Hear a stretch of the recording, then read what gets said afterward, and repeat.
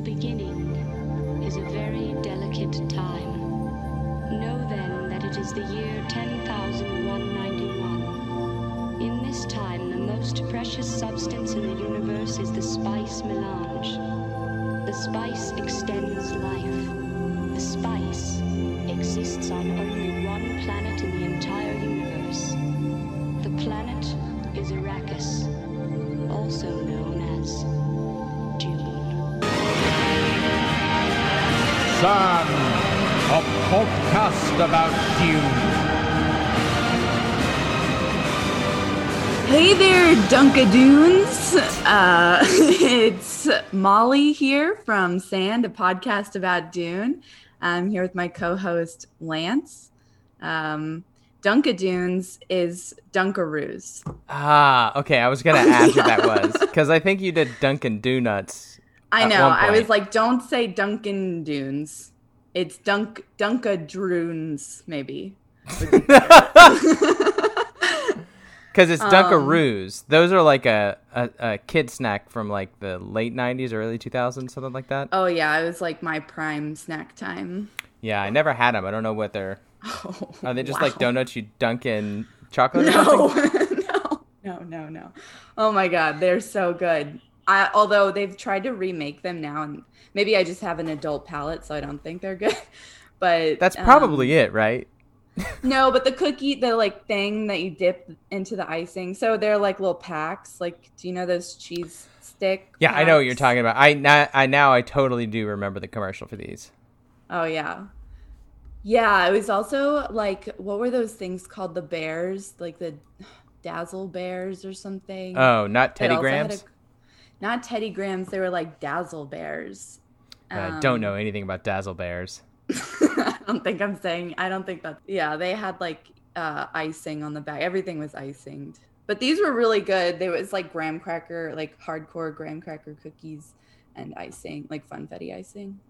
That sounds good. And they were kangaroo shaped. But yeah, I saw them at the grocery store a couple months ago and I was like, Dunkaroos, nice. But they were disgusting. Well, that Anyway, sucks. Yeah. These are our Dunkin' Dunes for Yeah. Dunkadoons for today. How's it going? It's going all right. How's it going with you? Okay. I voted today. So. Nice. How long did you wait in line? Like an hour and a half. Yeah, I'm waiting a couple days because I don't want to wait in line that long.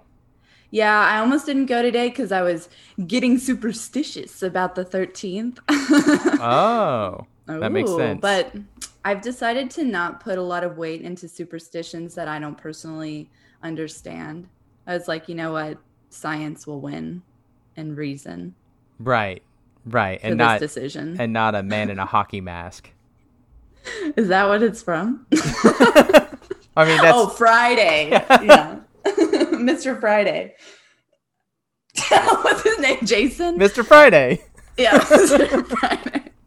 Mr. Friday with the big knife. Yeah. All right, cool. Well, we want to hop into movie talk? Let's do it. Nice. I think, should I read my list first? Yeah, sure. Okay. I watched The Invisible Man, the 1940s version. Phantom of the Opera, also the 40s version. From Beyond. Let's Scare Jessica to Death. Candyman. Dracula AD 1972. Tenebrae. Annabelle Comes Home. The Innocents. And then we started watching The Haunting of Bly Manor on Netflix. Sweet. Nice. Spooky Town. Yeah, it's October. I get this like need to watch 31 horror movies in October. Lance, I'll cut this out, but that is exactly what my friend at Book People, who you guys just do the same things all the time. I'm not always trying to bring this up, but that's a thing that people like movies do. People yeah, do. it's a movie thing. Yes, fine. You guys just like movies. That's just it. That's your commonality. Cool. So which one are you going to talk about? I will talk about. Well, I hadn't seen The Innocents in a really long time. The Innocents is another thing, kind of like how I was talking about the last time we talked. I was talking about Rebecca, about how it just wasn't available anywhere. You can't stream it anywhere, rent it anywhere. So I hadn't seen it for like 20 years. So I just went ahead and bought the Criterion. I think Criterion is doing this on purpose. They like buy exclusive rights to movies, put them only on Smart. Blu-ray, and then the only way you can watch it is to buy a $35 Blu-ray. But I watched Piece of that. antiquated technology. Yeah. I watched that, and it's really good. I had forgotten how it ends, so it was like kept me on my toes. Man, it's kind of hard to say. I will just say it's ahead of its time.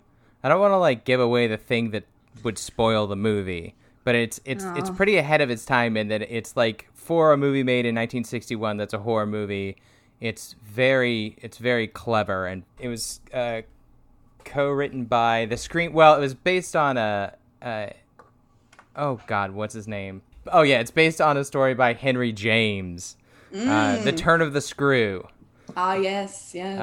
Which The Haunting of Bly Manor is also based on the works of Henry James.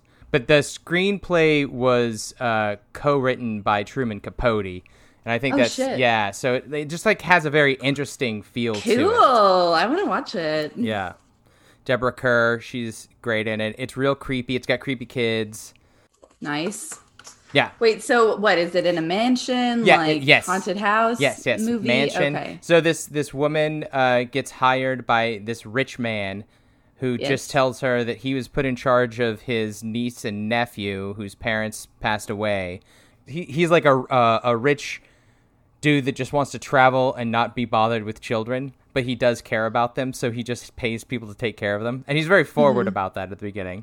So she goes to his castle, essentially. I mean, Bly Manor is this gigantic mansion with a gigantic grounds. And she meets these kids and starts to realize they're kind of creepy. They're just kind of, there's something weird about them. And she starts to see people and on the ground that don't work there. And she's told that the kid's previous caretaker died, and that she was in love with someone else who died. And so she starts to suspect that their ghosts are there. That she may die too. Yes. That's also in her mind. Okay. Yeah. Cool. Well, that sounds awesome. I'll have to figure out how to watch it. Well, if you have a Blu-ray player, I've got it. You can borrow it. I might need to borrow it. Okay. What else? What else should I go over? I guess I'll go over... Oh, man. Dracula AD 1972. Oh, yeah. That sounds fucking wild. Holy shit. So I've seen these... I don't know if you're familiar with the series of Dracula movies that came out in the 60s and 70s. I'm surprised I've never heard like that formation before, like AD 1972. Yeah. It's hilarious. It's really funny, and it lives up to its name. So there's a series of movies in the 60s and 70s by Hammer Films that were kind of low-budget Dracula movies, and it's got Peter Cushing as Van Helsing, and they all have Christopher Lee as Dracula. Cool. Who are really awesome. But they all take place in like Dracula times. Nice. But this one starts with Van Helsing and Dracula in a carriage battle, and Van Helsing kills Dracula, and then this guy comes and takes Dracula's ashes and buries it in the ground, and then they cut to an airplane flying overhead, and this disco music kicks in, and it's Cool. the 1970s London, and it's all these like hippies, like British hippies. Feels very Austin Powers-y. Wait, so it is Austin Powers. It is very Austin Powers-y. Yeah. That's where they got the idea. Yeah. And Wow. yeah, so That sounds they run so into this fun. guy whose last name is Alucard, who's just there to bring Dracula back to life. It's great. It really is. It's a blast. And it's on Criterion Channel. God, I fucking love that channel. They have the best movies. Okay, that sounds so It's good. real fun.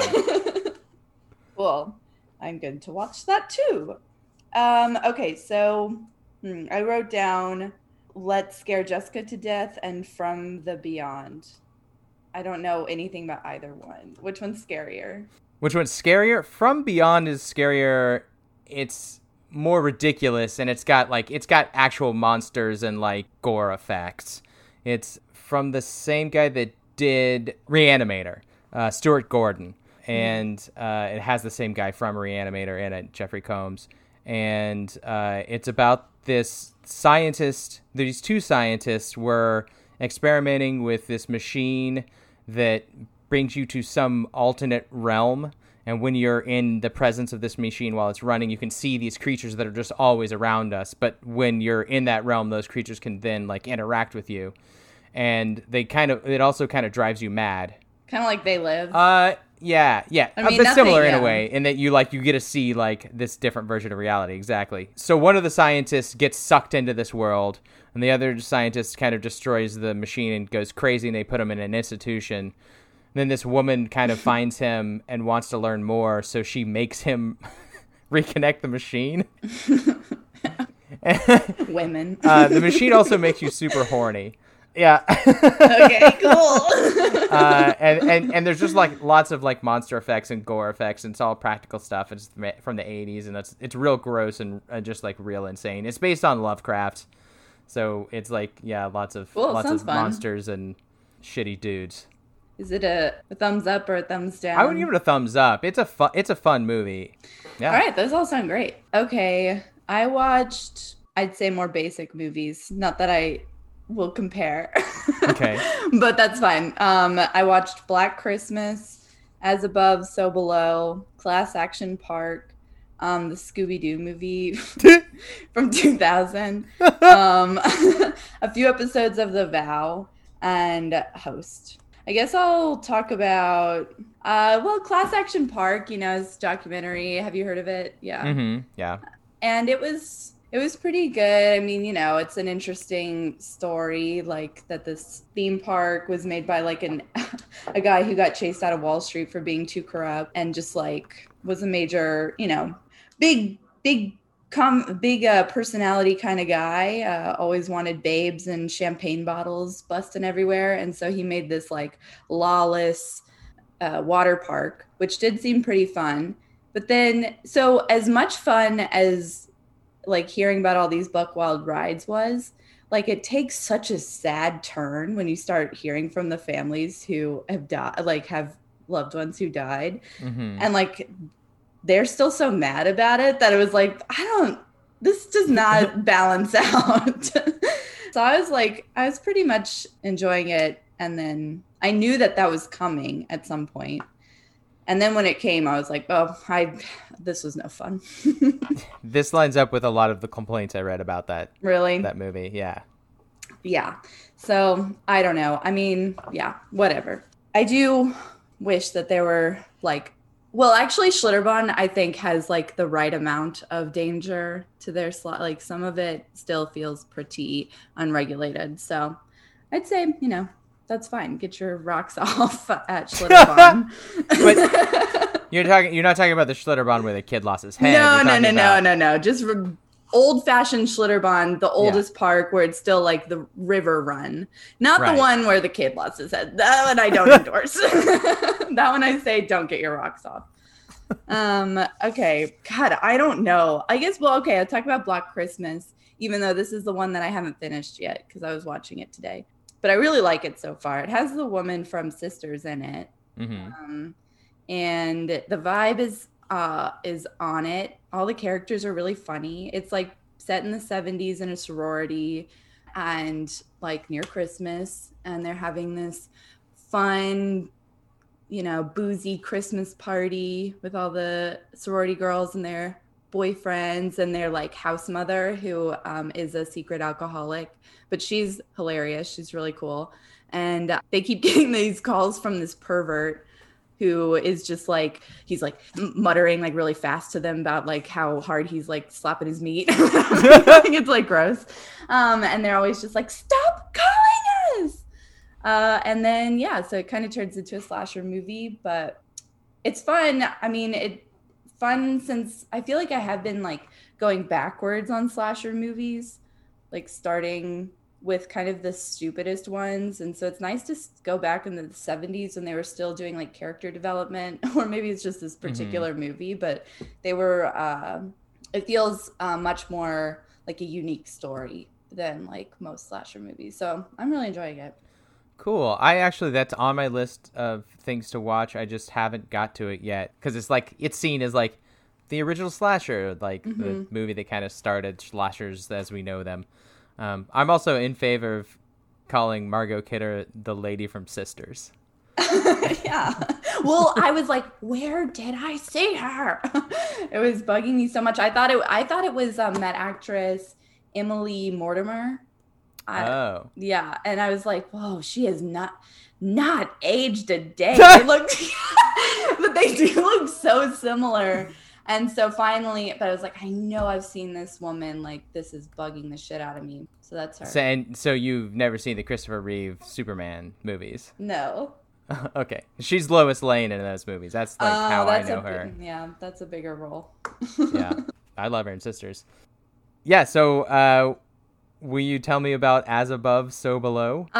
Yeah, so that one was, at first I really liked it because it was like National Treasure. It was like Haunted National Treasure. That's the Catacombs one, right? Yeah, it's Catacombs. It's like some, like it's this anthropology woman or archaeologist. She's an archaeologist, and her dad was like obsessed with Nicholas Flamel and finding the Philosopher's Stone, and so she's obsessed, and she like will do anything to find it, and she doesn't hold back.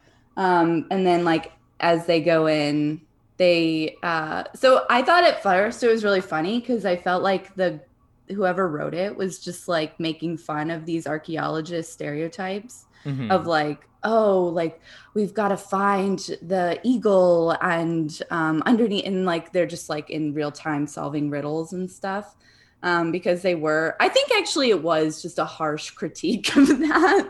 Okay. I mean, at least that's how I saw it, because I really hated them. I was like not rooting for them at all. Yeah. So anyway, they just go on this hunt to find the Philosopher's Stone and accidentally enter hell. So yeah. That movie came recommended to me a few years ago, and I rented it and watched it, and I was into it for the first maybe 15 minutes, and then I just hated the characters so much, and just I found it so boring. I just like lost interest completely. I did too. I kept like, after there was one scene where I was like I got too claustrophobic to watch it and kind of dipped away. But then after that, I was just like, oh God, like really, this is stupid. Yeah. Yeah. Like all the deaths were really stupid. And, the death, whatever. Yeah, wait, it's a horror movie. Yeah. And I mean, it does all the wrong things now, where people have called out all the bad tropes for horror movies. And it kind of just falls right into that stuff. Yeah. Yeah. So it's also just like I remember the effects being very CG heavy and like not very impressive at all. Well, it also made out hell to be like a haunted house, basically, where like they're like clutching each other, and then they turn around. There's like this guy sitting in a chair, and he like he's like in a cloak or whatever, and he gets up and then chases them for a little bit. It's like, this is hell, really? Let's see what's in the next scary room. Oh my God, bones! Yeah. So I don't know. I did like because at first the first scene where she's going to find that rose stone or whatever in Iran was pretty intense and cool and like filmed interestingly. Like it was really shaky. There's like this big explosion because they're going to explode this underground mine or something. I don't know. Anyway. It really has left my memory. I just remember coming out of it being like, well, that sucked. Yeah, well, I mean, I love that. I do like the like riddle hunting stuff, but meh, it was dumb. Well, yes, I remember just being disappointed. Well, cool. Should we get into some Dune talk? Yes, definitely. To open, I wanted to talk a little bit about like my growing... Well, I read an interesting article on Al Jazeera about like why it matters that he's changing jihad to crusade in the movie. Okay. And just I don't know, I feel like with these chapters too, I was like, I really hope he doesn't just divorce all Middle Eastern influence from it, because like Dune is like, there's so much like in the language and the setting, like and everything about it that and like in the nuance of all these concepts. Like so much of them are steeped in like Islamic thought that it's like, I don't know, I'm getting aggravated thinking that he might just kind of go full action movie on us, and I don't know. So I recommend this article. It's just by this guy named Ali Karju Ravari, and it's on Al Jazeera. It's in Dune, Paul Atreides led a jihad, not a crusade. Pretty simple. Yeah, I don't know. I'll check that out. Yeah. Well, I also had a friend kind of point out that, well, she said that she has like a bit of a bias against French people because she's a Middle Eastern history like student and teacher. And she suspects that he just is sort of like phobic of that whole culture coming from France. So I don't know. Now I'm like, oh no, is he just like absolute, like, you know, almost to a problematic degree going to... Yeah. Well, I mean, Denis Villeneuve is Canadian. Oh, he's Canadian. He All speaks right. French. Well, hey, you know what? That's fine. Then we're good. Never mind. Okay. Sorry to have slandered him. No, it's okay. You can slander away. Obviously that it's an important thing, like, Yeah. you know, that we're figuring out. But and who knows what it will be like. And one thing we forgot to mention in our last episode, which is very much old news by the time this comes out, is that Dune has now been pushed back another year, so Right. we're not getting it this Christmas. If So- ever. No, we'll get into We'll get it. We'll get it We'll eventually. it. It's done. It's a done movie. It's just Yeah. they're not going to pull a Disney and release it on VOD. That's fine. Don't do it yet. Yeah. No, I want to see it on a big screen. Oh, hell yeah. I hate I waiting could set a up whole a year. sheet in the middle of a, you know, in the middle of a broken alley, a dead end alley. Broken alley. Broken alley, you know. Wait. Yeah, broken What? alley. Yeah, broken alley. Where Yeah, I think that's a term, right? Is broken alley a term? it feels wrong. I think it's a Green Day song. Yeah, but that is big news. But I don't know. I'm not surprised, I guess. Yeah, disappointed but not surprised. Yeah, and everybody also is like freaking out because now it's seeming more and more possible that theaters could just all collapse. Cool. Well, All right. we looked at chapters 8 through 11 in the book, and I guess let's just dive in. Hell yeah. Dive into Aaliyah's awakening. Aaliyah is getting kind of frustrated. She doesn't understand what's going on. No. She thinks she needs to take out a bunch of extra energy. she's walking around getting mad, missing Arrakis the way it was. She doesn't really understand what this frustration's all about, so she decides to take a bath. A hot, warm, moist bath. And while she's in the bath, she just starts thinking of Hate / Duncan, Idaho. And then she's like, I don't know what this is all about. And gets out of the bathtub. Like fully stark naked. Yeah. And completely naked, goes and starts draining. It's cool. Yeah. It's like, yes, girl. It's cool. Yeah, she was fully at a 10. Oh, yeah. So she yeah, so she starts training and she does like better, you know, she's like so focused on this and the whole thing is like one long euphemism. Yes. Yeah. It's just because she just goes harder and harder.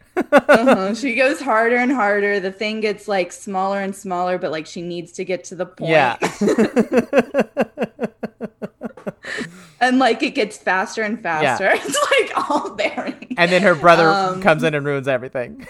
Her brother comes in. Yeah, and he's like has his arms crossed and he's like tapping his foot. Well, he throws a knife to shut the machine off. Such an asshole. Yeah. And then he talks about how that was too dangerous, that she shouldn't. I don't understand why it was dangerous. Well, so it sounds like that this training thing can hurt you. It can actually cut you or kill you.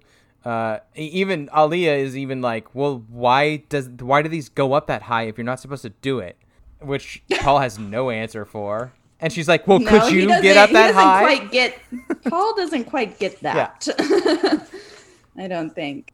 Paul starts noticing his sister's naked body, which is Yeah. I know that they're He- like, I guess setting Setting up us his- up the possible Aaliyah Paul having a kid together, but Yeah, enter the like Yeah. music, and it's like the flush of her exertions coloring her skin, the wet fullness of her lips. Ugh. There was a disquieting femaleness about her he had never considered in a sister. So yeah, Yeah. He's a he 37-year-old definitely- brother, super into his 15-year-old sister. I guess she's 27, right? Well, no, he'd be She's- 28 now. So Well, 12 close- years. Yeah, he'd be like 28. Because how many years passed by in 27. Dune before Mm-hmm. Aaliyah's born? Oh, that's right. I mean, it feels like I thought it was like 3 years in June. Yeah, so he's probably 30. Man, like once you hit the 30, your creep factor really needs to be checked. Like well, actually 27 is Yeah. hard too. Well, especially with a 15-year-old girl. Important. Yes. Yeah, so he definitely hardcore like fully springs a boner thinking, well, not even. He's just like, wow, she's sexually pert right now. Yeah. I'm sorry, that's a gross Sexually phrase. pert. Is that what you said? Yeah. He starts getting mad at her, telling her that that's dangerous. Mm-hmm. And she's kind of like, well, have you ever been able to make it that far through this training? And he was like, well, I stopped at 12 because I didn't think I really needed. There was no point in going past that. They had this like weird bragging fight. Yeah. It's like, yeah, I didn't, logically I was using my Mentat brain and I didn't see the point. Yeah. There was no point. So I don't spend my energy on things without a point. Right. Aaliyah. Yeah. I think he also says Gurney stops him. Yes. Yeah. I think that is what he said. That Gurney stopped him Yeah. from going. And then he for it. says my punishment was sufficiently embarrassing that I won't tell you what he did. Which, speaking of embarrassing, she's still naked, Paul. Like, that's just like, I know. that's embarrassing. That was my favorite thing though, when Alia was like, she wanted to cover up, and then she was like, oh, well, when he's already seen it, so like, Yeah. who cares Right. at this point? It was chill as hell. She's standing there, having just done this incredible feat, just like naked and like unafraid. Yeah. It's cool. Yeah. And then Stilgar says in front of her that she needs a mate, like she's a dog in heat. He's like, oh, this one needs to be mated Yeah. and put away. Yeah. He says, yeah, like a dog. Yeah. She's a dog in heat and needs to mate, Yes. or she'll just be spewing out babies or Yeah. something. And Paul just like Yeah. kind of agrees and says it's complicated. Oh, God. Yeah, it's not the best. And then she kind of like mocks him, which is good. Hmm. Although all she can come up with is advice to maidens from Stilgar the Fremen. Do you think she meant that because the Fremen are kind of like chauvinists? I do. I think well, maybe just purely the like multi-mate situation. Oh yeah, that's probably right. Yeah, because they have many mates.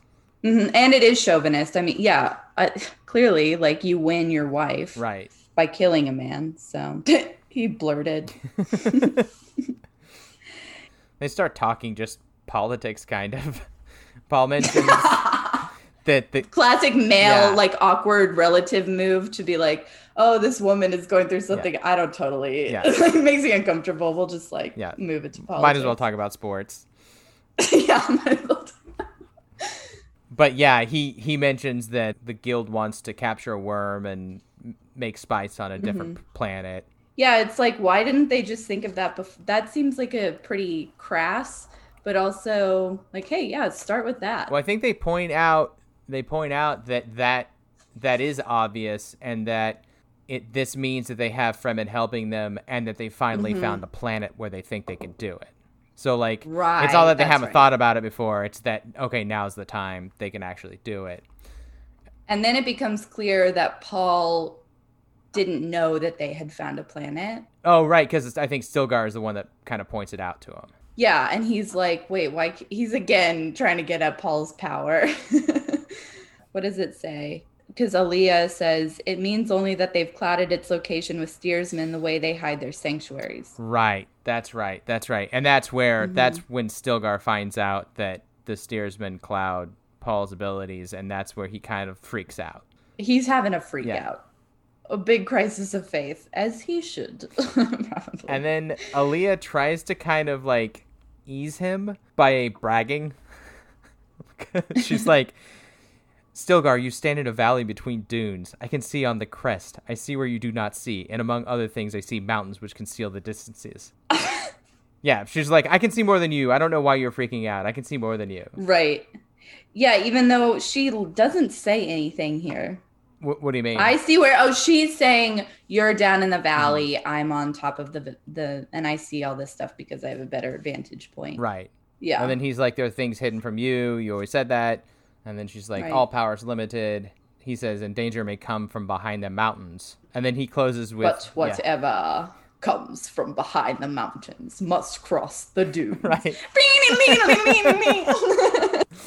Which I guess is his way of being like, you're right.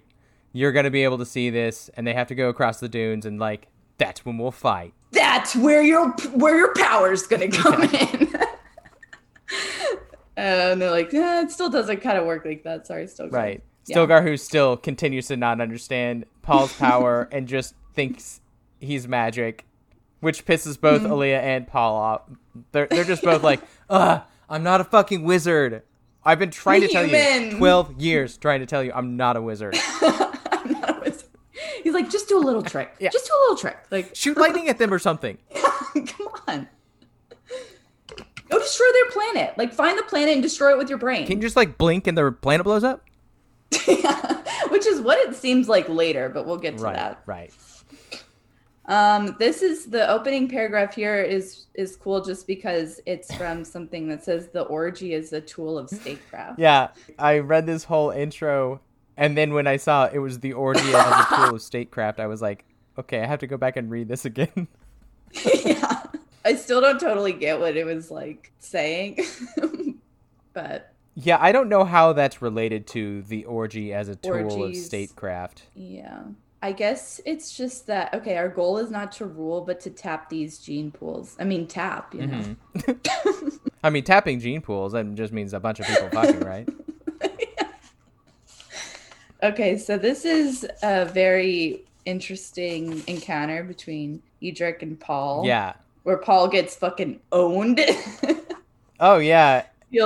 Edric the Boar, who everybody hated in the villain's tower. Fucking schools Paul to hell throughout this. He freaking sweeps the floor with him. And then, he just immediately starts picking on Paul. He's like, is that where your dad died? Right out the gate. He's like, oh, that skull, is that where your dad died? Is that where your dad died?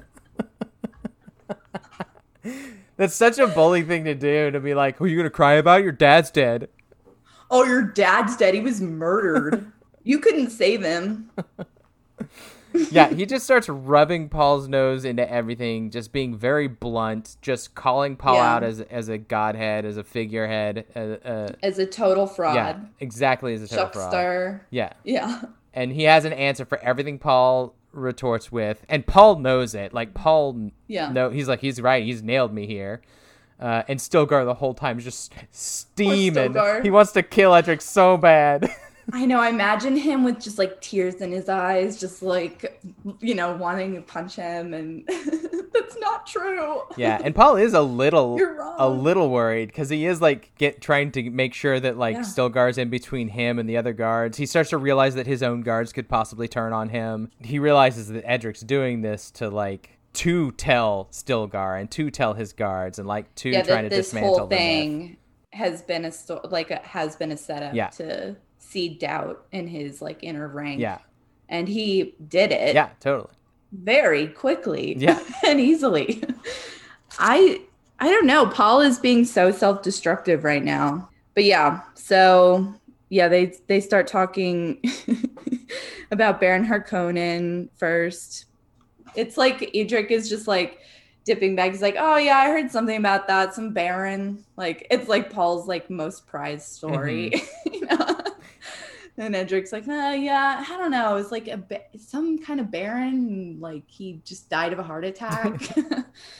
And Paul's just putting the skull back in its place. Like, I imagine Edric just like messing around with it. It's weird because Edric, it seems, is really scared to be doing this. He's been planning for this for a long time. He knows what he's doing. He's really smart about it. He does it well, but it says immediately he has this nervous energy and he's like avoiding eye contact and kind of flopping around in his tank. And Scytale's there. Yes, Scytale's there. Again with his like stupid face. Yeah. Which he's chosen on purpose to be stupid. Scytale and Edric are leaving and Scytale walks up to him and talks about that people cling to imperial leadership because space is infinite. They feel lonely without a unifying symbol. He just like kind of says this weird thing to him, and then after they leave, Stilgar and Paul are just like, "What the fuck was that?"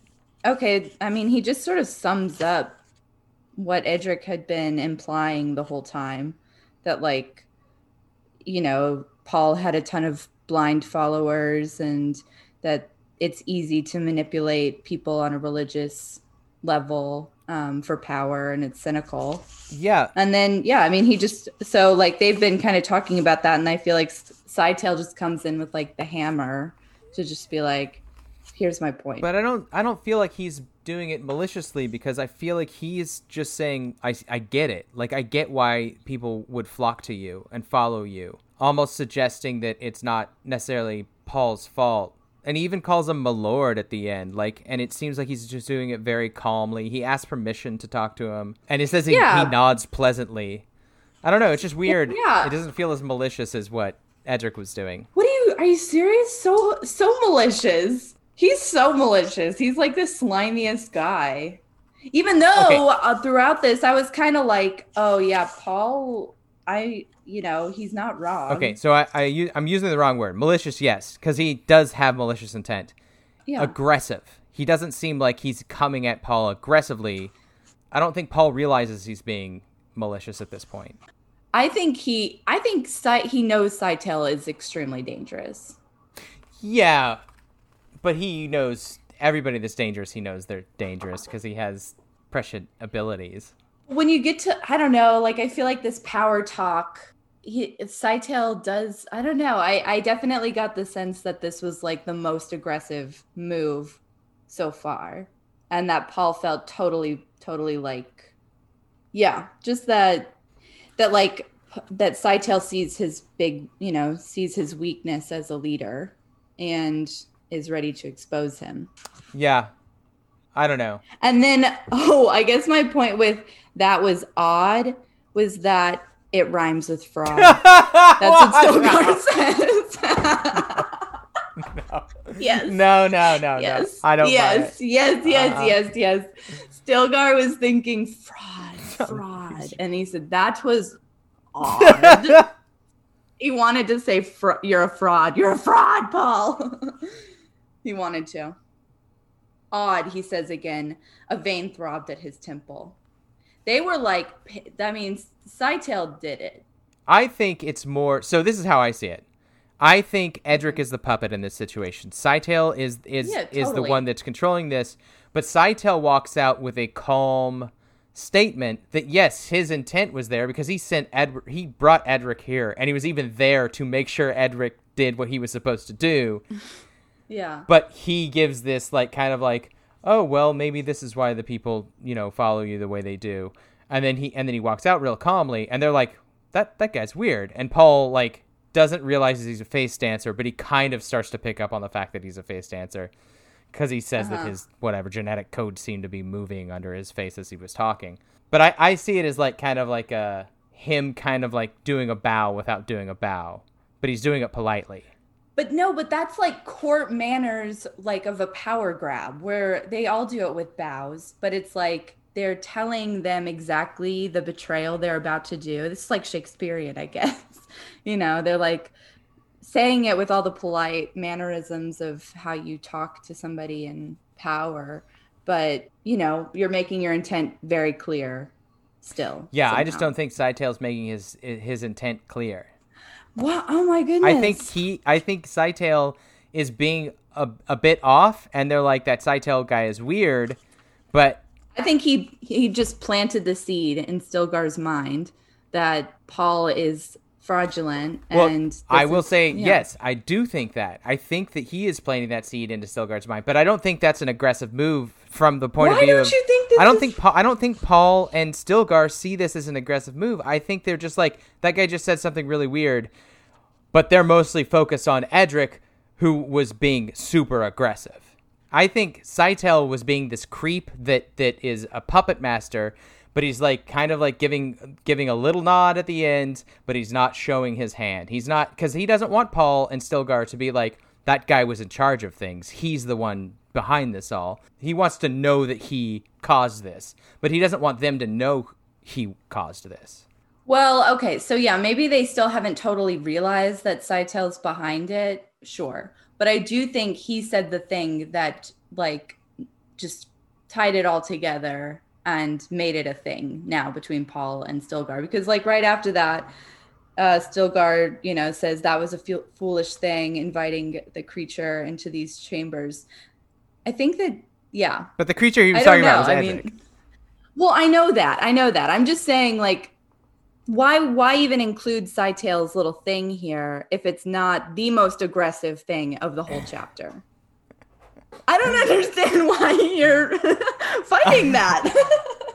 I'm not. I think we're fighting different things. What I'm saying is, Okay. I agree that thing he's saying is very important, and it is like maybe a It nail is. in the coffin, because Nail in the yeah, coffin. because it is what's going to lead eventually, I'm assuming, Stilgar to question Paul more, or to anybody that was Yeah. there to question Paul more. Sure, Yeah.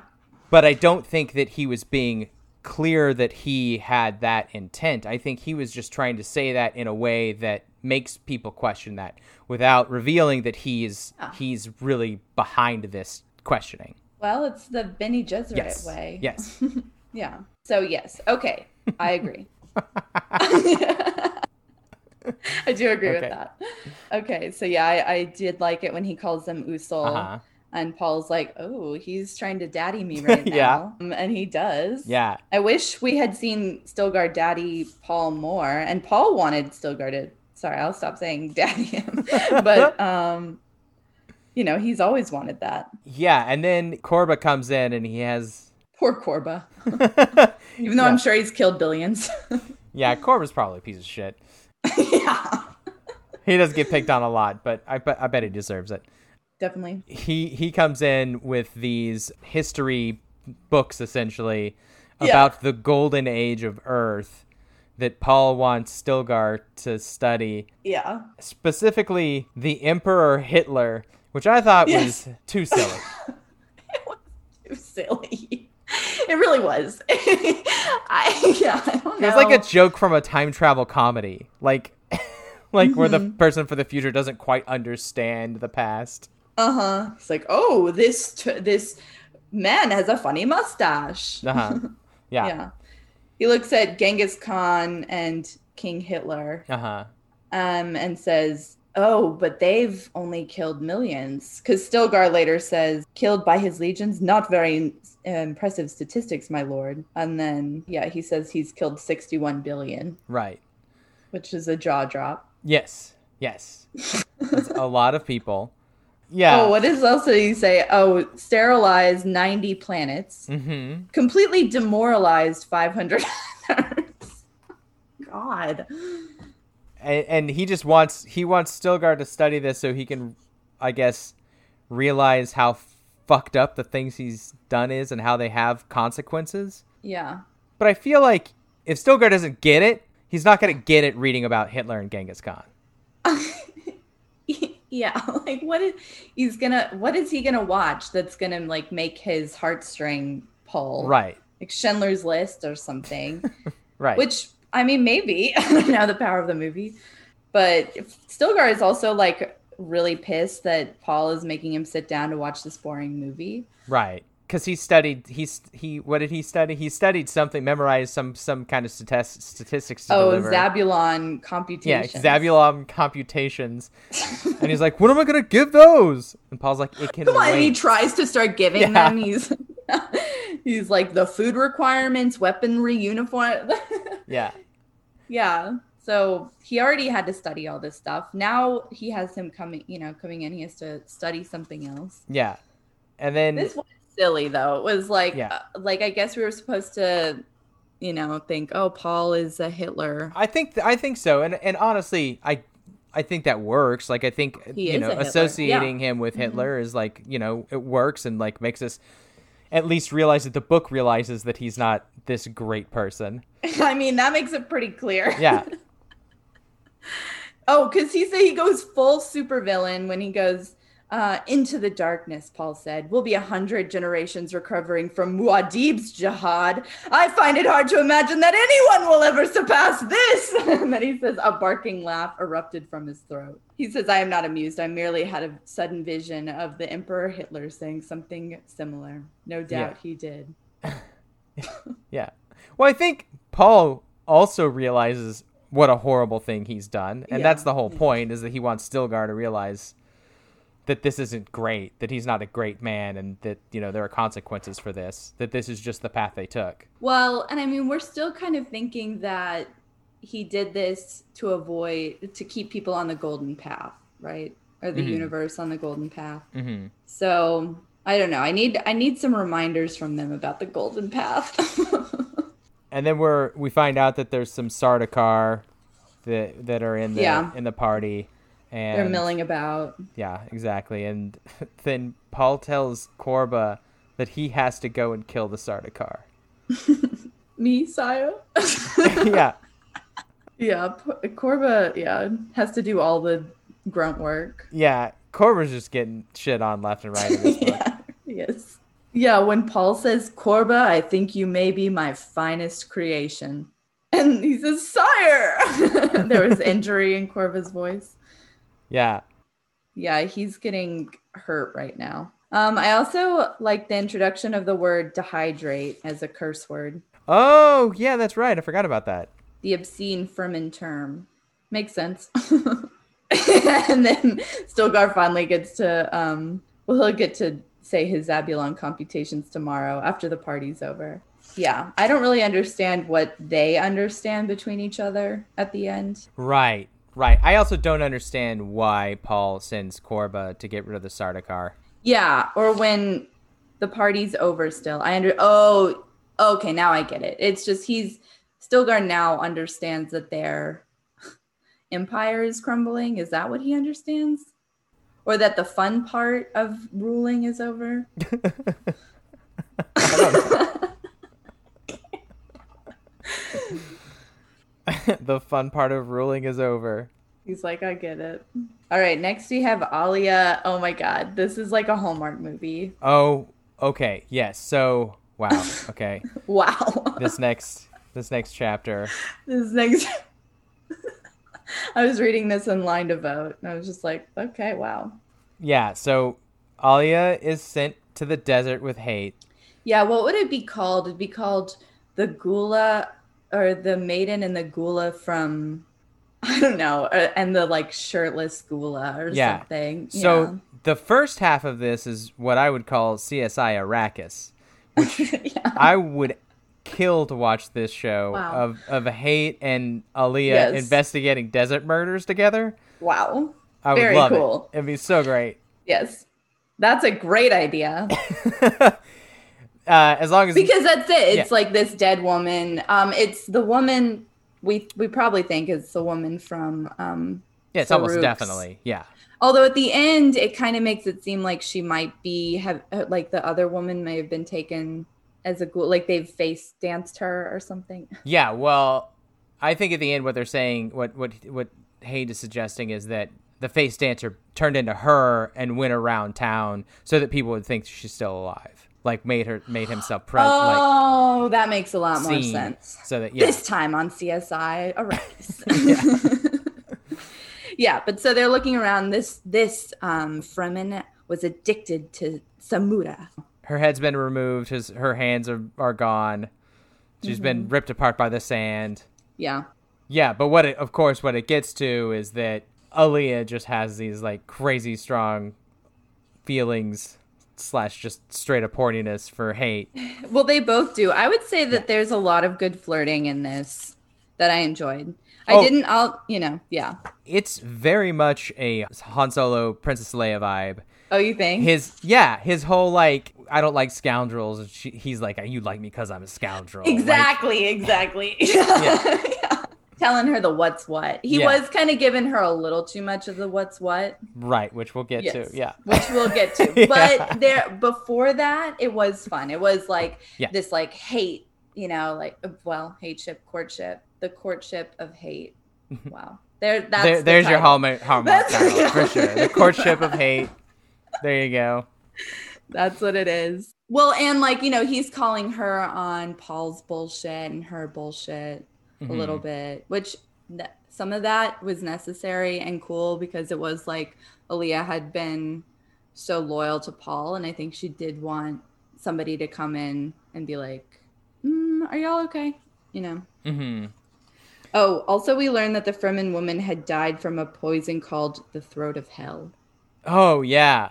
Yeah, which is a Tleilax poison. And they say something like, oh, but Haight's like anybody could get the Tleilax poison, so it doesn't mean that it's Tleilax. And there's not enough of this woman for the Tleilax to bring back, if a Tleilax would even bring her back, suggesting that that the Tleilax have some kind of like deal where they're not going to bring back anybody killed with that poison because they know that it was probably a Tleilax that killed them. They want to protect them. Yeah, they're just smart like that. Yeah, they're smart, evil people. They're really smart, evil people. Yeah. Yeah, I guess everybody's evil in this. It's not fair to call out the Tleilax as especially evil. No, but they're especially evil. I mean, they don't even play at it. Right. That's well, Scytale doesn't. Yeah. Yeah, we don't know any other Tleilax, so it's not fair to generalize. So yeah, Aaliyah is trying way too hard to hide how into Haight she is. She starts asking him questions. Yes. They both won't answer each other's question. Right, and she starts getting frustrated. He's subtly negging her, making fun. They fly over Duke Leto's shrine.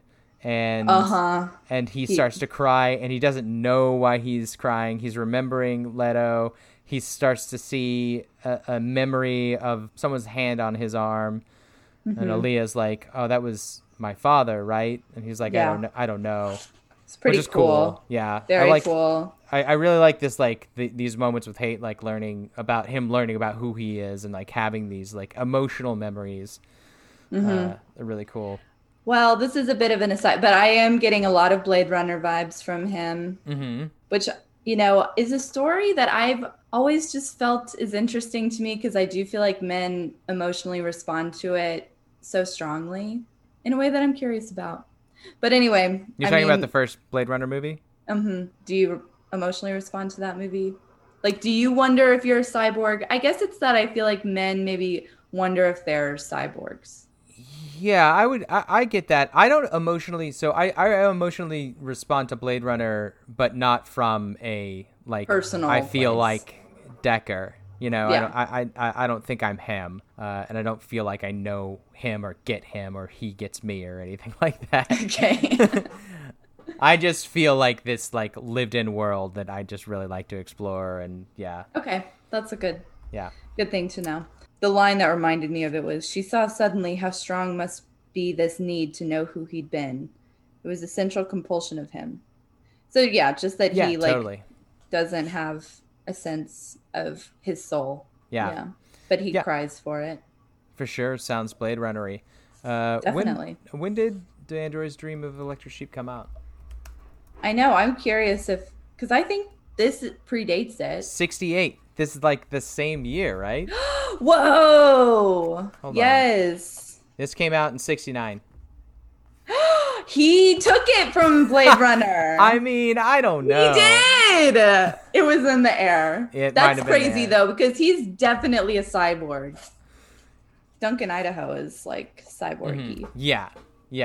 with his metal eyes. I don't know how she can be so attracted to his metal eyes, but whatever. I mean, I guess the way you like put yourself in her shoes is to imagine Jason Momoa with those metal eyes. Pretty easy, actually. Yeah. Because he's already got a steely look, you know? Like, Yes. yeah, I feel Yeah. like Whoa. Okay. Well, I get it. Never mind. that's when Haight starts getting like brutally honest with Aaliyah about her and Paul and who they are, and it pisses her off / super impresses her because she's like, no one speaks to us like this.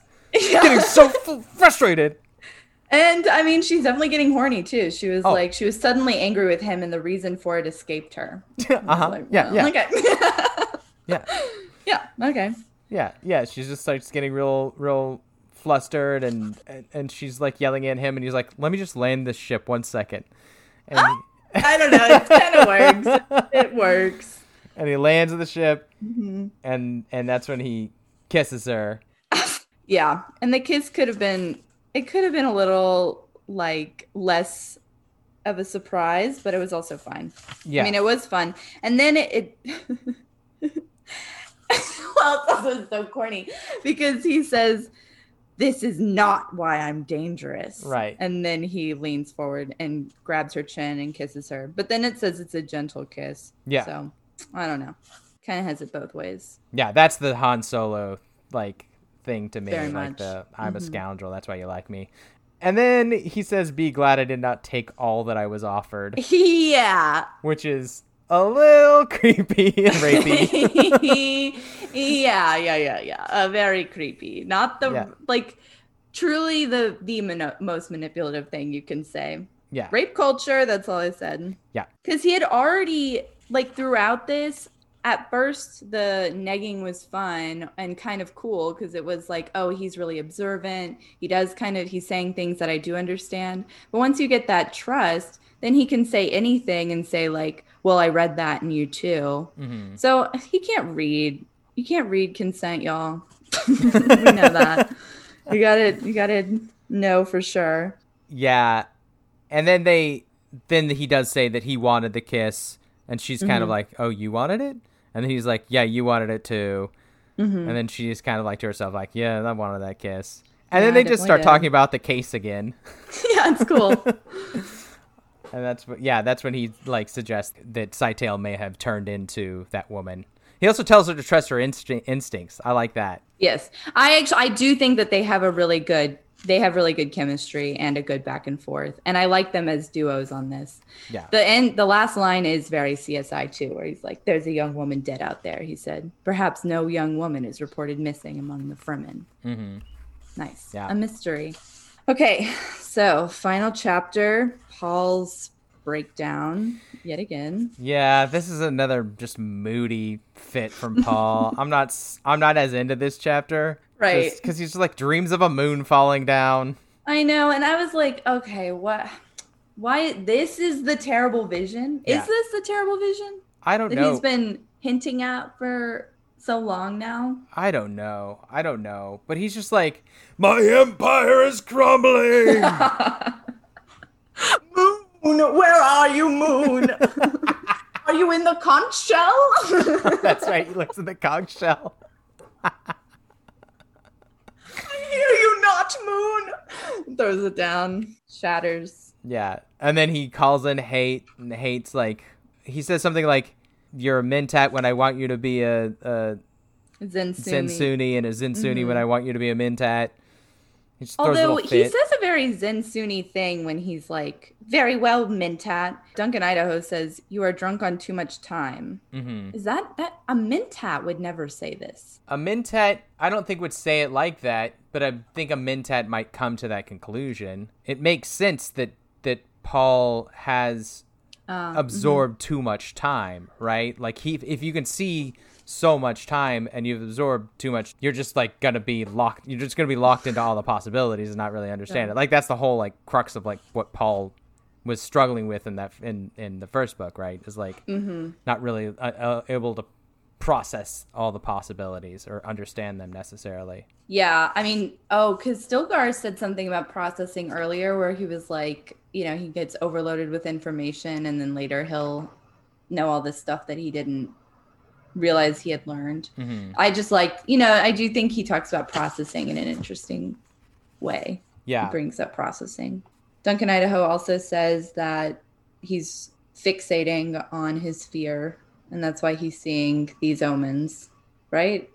Or that he's like pushing against what's going to happen, which is his downfall. It's either like Paul is starting to struggle against the reality that he's facing. Well, basically that he's just like denying the reality that he's facing, right? Well, they do have this exchange where Paul asks, "Is that how you destroy me? Prevent me from collecting my thoughts?" And then he asks, "Can you collect chaos?" Good question. Yeah. That's the poem I'd like back to Paul because like when have you ever had collected thoughts? Right. And I think it also kind of like He means in general of like Yeah. consciousness. Yeah. yeah, also just like the future is chaos. Like Paul sees it as this planned thing, and that's kind of what's fucking him up is that Totally. he's seen so many possibilities. He's accepting these as like all A truth. exactly as truth, and I think he's like kind of like the Jeff Goldblum, you know, of Paul's Jurassic Park, and he's like, you know, like chaos, like it's chaos, like you can't predict it. It's gonna find a way, like. Yeah. You're going to have a downfall. You're not going to live forever. You're going to have a downfall. You're just locked in this future. Yeah, so he is being very zen, and telling him to come to the present moment and like, yeah, exactly, like take in what's actually happening and respond to that instead of being absorbed by everything else. Yeah, that's right. Because he says, "Not collecting, that is the ultimate gathering. What can you gather without gathering yourself?" And then Paul says, "I'm deviled by a vision and you spew nonsense." Oh, you need meditation. Yes! Paul needs meditate. Obviously he does. So that's the thing. He thinks he meditates, but he does the exact opposite of meditation. He leaves the present and he goes into the future. He gets locked in the future and the past. He can't ever come to the present. He's the opposite of meditating. Paul, I relate. We hear it. We relate. Okay, like it's a struggle. It's hard to do, but you got to admit it. Yeah. He needs to admit it. Yeah. Listen to hate. Listen to the guy who's supposed to kill you. He's giving some really good advice, like the advice you needed from the beginning. My Yeah. falling moon is real, Paul whispered. I know. It moves. It moves. It moves. Yeah, and he does. Yeah, and then Paul's responses every time are just so. You comfort me with thorns. And he's just saying like, you're having a reaction. You just, you're scared of all of this. That's fine. Things fall out of your head from nowhere. That would be scary. I meant to go back and read this very end because he says, "My moon has a name." Paul whispers to himself. He says, "So my moon has a name," Paul whispered. Sorry. He shrieked with no sound. Stop.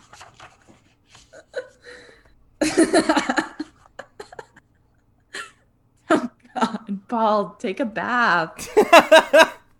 He's also, he's reminding me of Hamlet a little bit. Mm-hmm. Oh, I guess he's majorly where he's like, "I am not, yet I occurred. To be, I'm not to be." In searching for like a Sparks Notes version of this book, which there is none, I found other people's like interpretations of it, and I there's a lot of people just like reading, like just saying this is just full on Shakespeare, like this book specifically.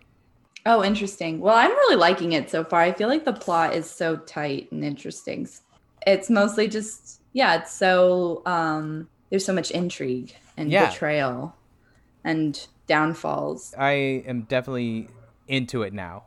I was hesitant at first, but I'm into it now. I'm excited to finish it. I mean, we're what, 3 episodes in and more than halfway through the book? I know. This will be a quick one. Oh yeah, so Paul lets his vision come after my moon has a name. So maybe he calms down a little bit and yes, he can have the vision. Well, because he has to trust that first he has to center and be present, and then the right vision will come, you know? Mm-hmm. I think that that's probably how it would best work. That's how Yeah. meditation works. Yeah, exactly. You can't think of the vision before it's like naturally there. It should just be there. You shouldn't be like searching and frantic in your mind, like trying to figure out, oh, is it this one? Is it this one? Is it this one? Mm-hmm. He has to be like breathing in, and then there's one vision. There it is. Right. So we'll see if he learns. We'll see. Bum, bum, bum. All right, cool. How do we want to end? My falling moon is real.